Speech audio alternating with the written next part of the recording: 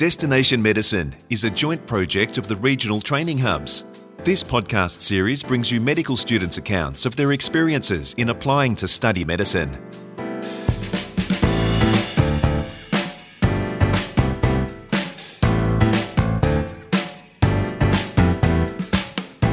Welcome to Destination Medicine.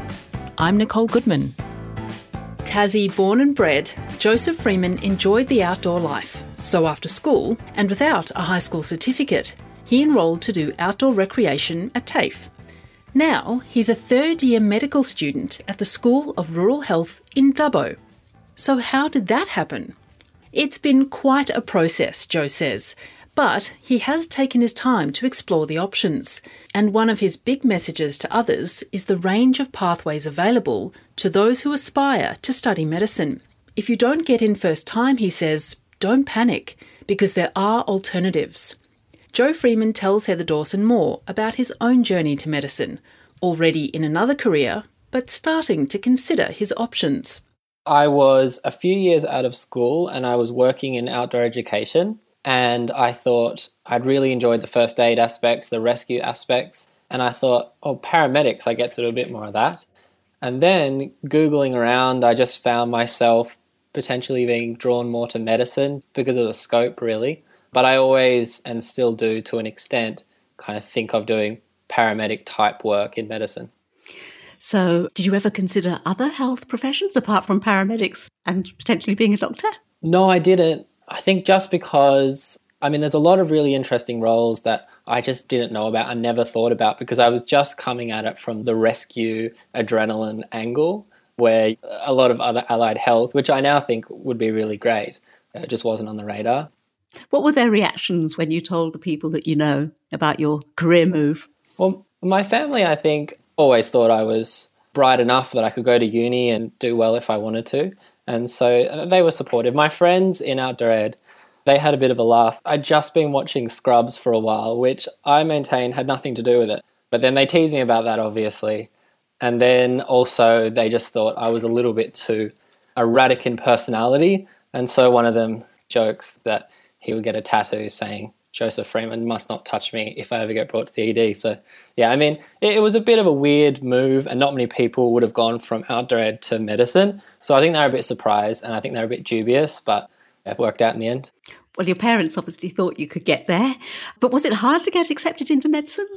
I think there's a lot of ways in, and like most things, it's a bit of a numbers game where if you just keep on applying and keep on researching, then you'll crack it. Certainly, it took me years and years to get in, and I ended up just doing the full undergrad and going into postgrad medicine, which I initially thought I could wrangle it so I could get into undergrad medicine, but no, that wasn't happening. Well, tell us the path that you took then to get into medicine. So on deciding to go to uni, I just needed to get into any degree, and so because I'd done a certificate 4 at TAFE in outdoor education, they decided that gave me 65, and so I got into a Bachelor of Science. From that, I did it for a year, and from what I've seen, it's pretty easy to transfer once you're in between degrees to an extent. So I transferred to a Bachelor of Medical Research because that had a special pathway to get into medicine, which I didn't end up using, but that was sort of the plan. And so it was just a bit stepwise. You also did a diploma in music, just for a bit of variety there along the way? Yeah, I did some languages and the music was kind of before that even, but throughout the undergrad I also did Diploma of Language and Bachelor of Philosophy, and it just kind of filled up the holidays really because I was just keen to be studying and I didn't really overload much, but I just went away lots to different places in the holidays and did lots of exchanges and things, so I just kept it interesting. Well, how many universities did you apply to, and can you give any tips to the people listening to us now about the application and selection process? Yeah, I applied to, is it GEMSAS? It's taking me back only a few years. But on that, most of the universities in Australia, the postgrad ones I was applying to, they all use the same kind of external provider. So you just put in preferences. And then USyd doesn't do that. So USyd is one of the few that has a separate application. So I just applied for USyd and then I applied for lots through the preference system. And I ended up getting an offer through both and then taking USyd. So was there a particular entry pathway, rural, Indigenous, any of those sorts of pathways that you could have taken advantage of?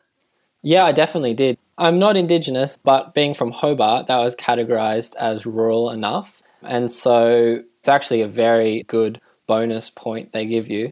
And without really having to take the GAMSAT multiple times and really get on the grind terribly, there is quite a big allowance there. So that was very much appreciated. It was good. Tell us about your registration to do the UMAT, or the UCAT, as it's now called, because I gather you had a really bad dose of flu on exam day. So what happened? Yeah, I mean, there's just so many people sitting these things, so they're incredibly inflexible, which I don't blame them. So the UMAT in first year, I tried to sit it and then transfer to undergrad medicine, but I really had a terrible flu. So I went to them an hour or two beforehand and I said, I'm too sick to sit this. Can I take it another time? And they said, absolutely not. The only time we've ever given people a chance to sit it later is when they've been taken from the exam hall by an ambulance. So I went in with a box of tissues and a shopping bag, and I just filled a shopping bag with dirty tissues, which it didn't matter to me in the end because the postgrad pathway was fine. But for the school leavers who were trying to get in, they would have really, really hated it. It would have been terrible for them. So I was just blowing my nose like crazy. How did you do in the exam? Oh, no, not well, no. I think it was 47th percentile or something, so that didn't cut the mustard. Well, as you're in a graduate program at the University of Sydney, you'd have been required to sit the Graduate Australian Medical School Admissions Test, the GAMSAT.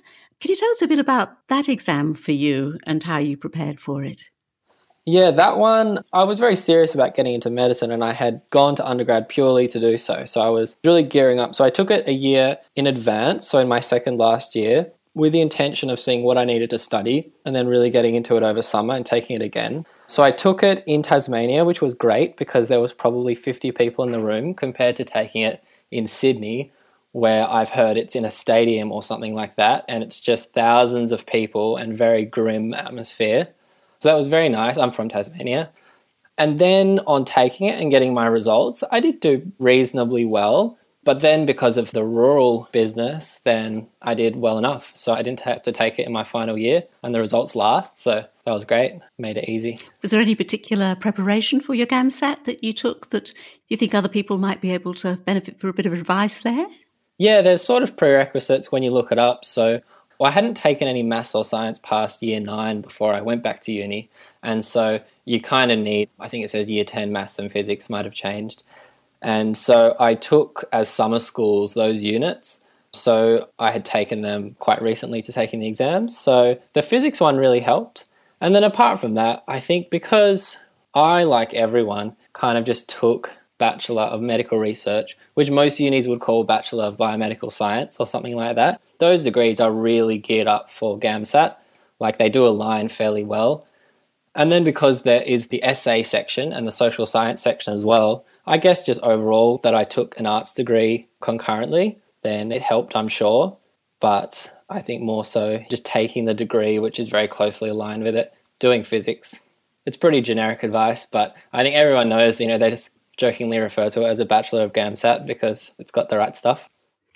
Now, I gather you went to Indonesia for your 4th year in your Bachelor of Medical Research under the DFAT program. How was that? Yeah, it was so good. I mean, I really enjoyed undergrad, but I had a sense that I was waiting to do medicine because that was what I intended to do. So rather than just sit in a chemistry lab for a few years, I was really looking for things to mix it up.